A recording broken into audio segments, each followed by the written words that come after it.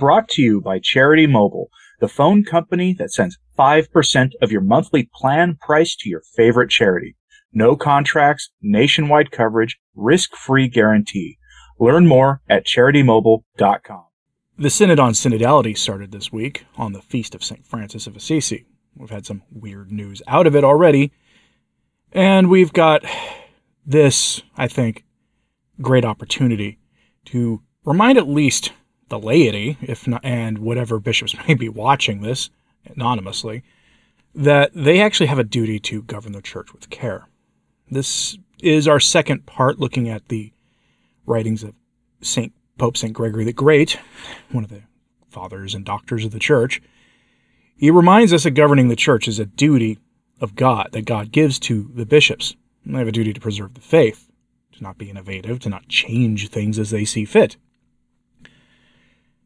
It's a reminder, I think, that they should take heed in as things begin to progress. And I will remind you that Bishop Athanasius Schneider had a prayer that he published for the laity to say for the synod to actually not go off the deep end. Not how he characterizes it, that's how I characterize it. Let me know if you would like that. I did cover that last weekend in my live stream, but if you would like it, I will try to put a link to it somewhere in the comment section or in my show notes today. Anyway, let us continue now with Pope St. Gregory the Great on governing the church. Chapter 3, of the weight of government, and that all manner of adversity is to be despised and prosperity feared.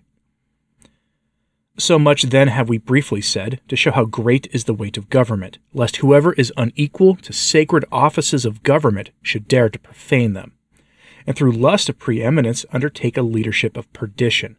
For hence it is that James affectionately deters us, saying, Be not made many masters, my brethren. Hence the mediator between God and man himself, he who, transcending the knowledge and understanding even of supernal spirits, reigns in heaven from eternity, on earth fled from receiving a kingdom. For it is written, When Jesus therefore perceived that they would come and take him by force, to make him a king, he departed again into the mountain himself alone. For who could so blamelessly have had principality over men as he who would in fact have reigned over those whom he had himself created? But because he had come in the flesh to this end, that he might not only redeem us by his passion, but also teach us by his conversation, offering himself as an example to his followers, he would not be made a king, but he went of his own accord to the gibbet of the cross. He fled from the offered glory of preeminence, but desired the pain of an ignominious death, that so his members might learn to fly from the favors of the world, to be afraid of no terrors, to love adversity for the truth's sake, and to shrink in fear from prosperity, because this often defiles the heart through vainglory, while that purges it through sorrow. In this the mind exalts itself, but in that, even though it had once exalted itself, it brings itself low. In this man forgets himself, but in that, even perforce and against his will, he is recalled to memory of what he is. In this even good things done aforetime often come to nothing, but in that faults even of long standing are wiped away. For commonly in the school of adversity the heart is subdued under discipline, while on sudden attainment of supreme rule it is immediately changed and becomes elated through familiarity with glory. Thus Saul, who had fled in consideration of his unworthiness, no sooner had assumed the government of the kingdom than he was puffed up. For desirous of being honored before the people, while unwilling to be publicly blamed, he cut off from himself even him who had anointed him to the kingdom. Thus David, who in the judgment of him who chose him was well pleasing to him in almost all his deeds, as soon as the weight of pressure was removed, broke out into a swelling sore, and having been as laxly running one in his appetites for the woman, became as cruelly hard in the slaughter of the man. And he had before known pitifully how to spare the bad learned it afterwards, without impediment or hesitation, to pant even for the death of the good. For indeed, previously he had been unwilling to smite his captured persecutor, and afterwards, with loss to his wearied army, he destroyed even his devoted soldier. And in truth his crime would have snatched him farther away from the number of the elect, had not scourges called him back to pardon. Chapter 4. That for the most part the occupation of government dissipates the solidity of the mind. Often the care of government, when undertaken, distracts the heart in various directions, and one is found unequal to dealing with particular things, while with confused mind divided among many. Whence a certain wise man providentially dissuades, saying, My son, meddle not with many matters, because that is the mind is by no means collected on the plan of any single work, while parted among various. And when it is drawn abroad by unwonted care, it is emptied of the solidity of inward fear. It becomes anxious in ordering of things that are without, and ignorant of itself alone, knows how to think of many things, while itself it knows not. For when it implicates itself more than is needful in things that are without, it is as though it were so occupied during a journey as to forget where it was going. So that being estranged from the business of self-examination, it does not even consider the losses it is suffering, or know how great they are. For neither did Hezekiah believe himself to be sinning, when he showed to the strangers who came to him as his storehouse of spices, but he fell under the anger of the judge, to the condemnation of his future offspring, from what he supposed himself to be doing lawfully. Often when means are abundant, and many things can be done to subordinate to admire, the mind exalts itself in thought, and fully provokes to itself the anger of the judge, though not breaking out in overt acts of iniquity. For he who judges is within. That which is judged is within. When then in heart we transgress, what are we doing within ourselves is hidden from men? But yet in the eyes of the judge we sin. For neither did the king of Babylon then first stand guilty of elation, when he came to utter words of elation, inasmuch as even before, when he had given no utterance to his elation, he heard the sentence of reprobation from the prophet's mouth, for he had already wiped off the fault of the pride he had been guilty of, when he proclaimed to all the nations under the omnipotent God whom he found himself to have offended.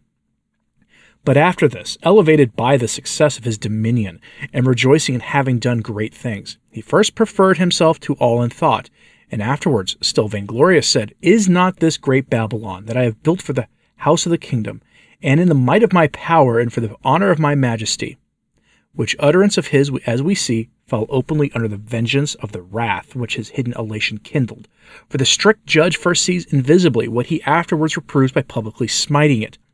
Hence him he turned even into an irrational animal, separated him from human society, changed his mind, and joined him to the beasts of the field, that in obviously strict and just judgment he who had esteemed himself great beyond men should lose even his being as a man. Now, in adducing these things, we are not finding fault with dominion, but guarding the infirmity of the heart from coveting it, lest any that are imperfect should venture to snatch at supreme rule, or those who stumble on plain ground set foot on a precipice. Those are the words of St. Gregory the Great. Poetically written, a little high level, what he's basically saying is, don't wrap yourself in ambition. Don't wrap yourself in material success. Don't wrap yourself in vainglory. What does that have to do with, the synod on synodality as we're seeing play out right now? Well, you may have noticed in the 2 years this has been going on now that the proposals from pretty much most every national bishops' conference have been essentially that the laity, who are clearly handpicked and representing a rather specific point of view in the church, that they wanted giveaways to the secular world. On moral issues mostly, the James Martin sin being really high on that list, as well as ordination and other things.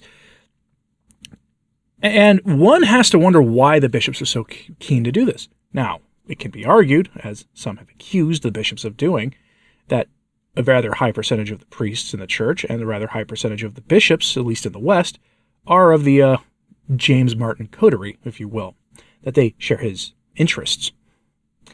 That is an accusation some have made. I don't make it here, but many have made it, and that could be a motivation if it were true. I think more in charity, it is to say that they, instead of being wrapped up in sins that cry out to heaven for vengeance themselves, they are simply trying to regain the esteem of the world for the church. Esteem lost, ironically, when purveyors of those same sins were hiding in the church and committing Ted McCarrick crimes. A math that they refuse to admit is real. Maybe I'm off base with that. Let me know what you have to say on that in the comments, please. And hit like and subscribe if you haven't. It does help, as does sharing this on social media. That helps too. I'll present probably the next couple or 3 chapters next month in November. As always, pray for the church.